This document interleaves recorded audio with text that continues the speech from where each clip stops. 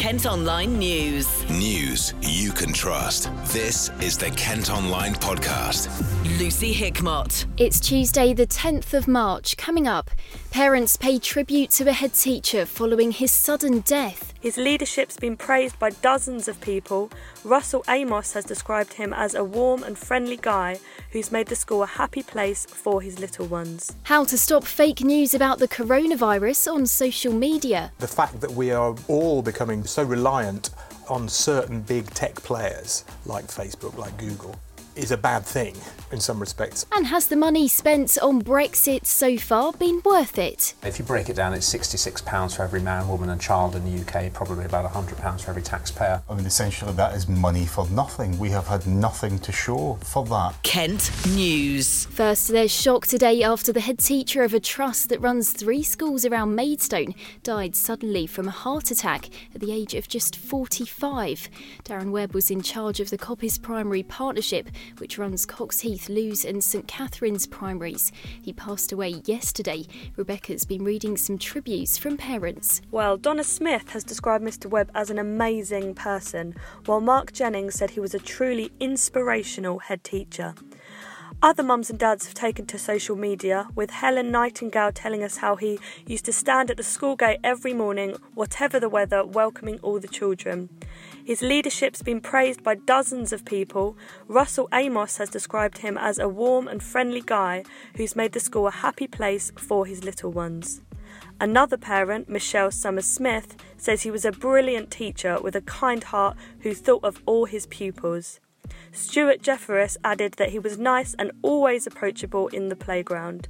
Susan Grigg simply called him a lovely man. In a letter to parents, the Chair of Trustees, Carol Hardy, says the schools will be arranging support for both staff and children. Kent Online reports. Elsewhere, an investigation's underway to try and find out what started a fire in Dover, which has left a woman in her 70s dead.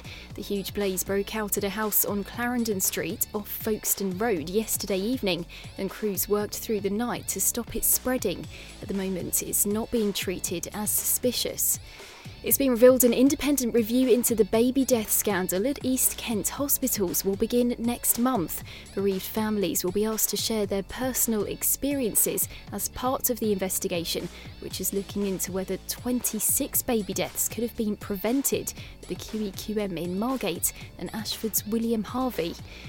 Police searching for a man who went missing from Ashford have found a body in the River Stour. 33-year-old Hugo Limbo disappeared at the weekend, and officers made the discovery near Bowens Field yesterday evening. The death is not being treated as suspicious. Kent Online News. Time for an update on the coronavirus, and today we're focusing on how the spread of false information can be almost as dangerous as the illness itself. 60 million people in Italy are now being told to only leave the house if they have to go to work or if it's an emergency. The outbreak there means sport events are cancelled, schools are shut and bars are closing at dusk.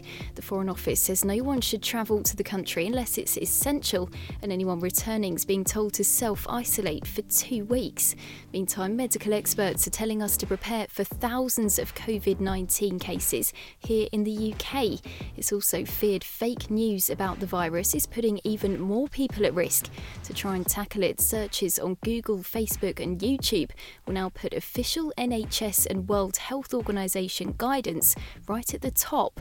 Louisa's been speaking to Ian Reeves from the University of Kent on KMTV. With the growth of social media in particular, the speed at which some of this stuff can disseminate has accelerated wildly. And it's described as a virus in virus-like terms itself, and it's quite clear that from some of the myths that we've probably all seen, and some of the odd stories that we've all seen out there, some of that could be quite dangerous. And to bring some of those in, for instance, we're seeing there was a claim on Facebook that a vaccine existed, and that got shared sort of 500 times, and that there was also saline solutions that could potentially kill the virus, and lots of people were, as a result of that, buying them. How dangerous can this be? Yeah, I mean, I've seen everything from garlic to tonic water to just drinking water every 15 minutes. All of these things, if they start to lodge in people's minds, can end up being extremely dangerous and putting people at greater risk than they need to be. So yeah, it's very dangerous. And we've seen from the bizarre story of the couple who allegedly had wine delivered by a drone to the virus-affected cruise ship. That's on the sort of softer side. But all of these things just sort of add to the kind of noise out there and makes it hard for people to know what to trust, I think. And what can people look out for when they are trying to see whether something is trustworthy? Well, I think the key thing is to think, is this likely to be true? And what can I do to check if it isn't? And obviously one of the things you can do is to make sure you're getting your news from a reliable source. If you're confident that the information that you're reading has been processed by a professional journalism team, that's going to give you more confidence. Nonetheless, people can still use their own kind of, some fairly basic online skills just to double check things. So to check who the source is, mainly, to look at the history of stuff. You can do quite simple reverse image searches, for example, to see, is this picture what it's being purported to be? There's a picture that was doing the rounds of a load of people lying on the floor, saying that this was victims of the coronavirus in China, and in fact it was a German art installation from 2016 or something. So there's lots of relatively simple online tools that I think the general public are going to end up becoming much more familiar with in their own homes, so that they can start to do some of this kind of, professional fact-checking themselves. So far, at least 6 cases have been confirmed in the county, including in areas like Maidstone, Ashford and Chatham. You can keep up to date with any more developments at kentonline.co.uk. Kent News. A man who stole £86,000 from a Kent Parish Council has been ordered to pay back just £1 or spend an extra day in prison. Gary Willard, who worked in Rolvenden, spent the money on computers, a camera and a projector. The 53-year-old from Tenterden admitted fraud and was jailed for 3 years last September. And investigations now found he has no assets to repay the money. It's emerged more than £4 billion was spent by government departments on preparing for Brexit, with at least 100 million of that in Kent. The figures from the public spending watchdog are based over a period from June 2016 to January this year, when the UK finally left the EU. The National Audit Office say Operation Brock on the M20 cost taxpayers £69 million. It also highlighted losses made by the Department for Transport, linked to contracts offered to ferry companies in the event of a no deal. Our political editor Paul Francis has been chatting to Kent County Councillor Paul Cooper, Medway Labour Councillor Alex Patterson and Maidstone Lib Dem Councillor David Nagy.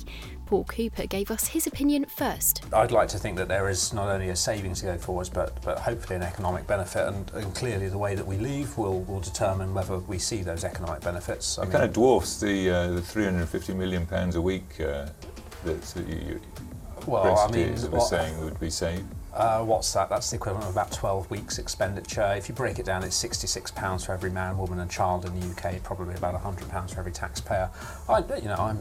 You're relaxed about it? Yeah, I'd gladly chip in more than £100. What about the fact that, if we don't get the kind of agreements we're after, there's going to be more expenditure to come?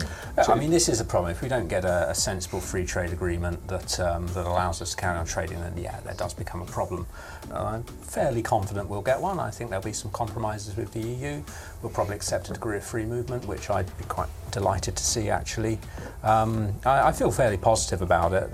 Let's see what happens. Let's not be the doomsayers. Okay, well, do you share the same spirit of optimism about the outcome, Alex? Well, essentially that is money for nothing. We have had nothing to show for that. We've actually got a situation where, that's really just the cost for the phony war.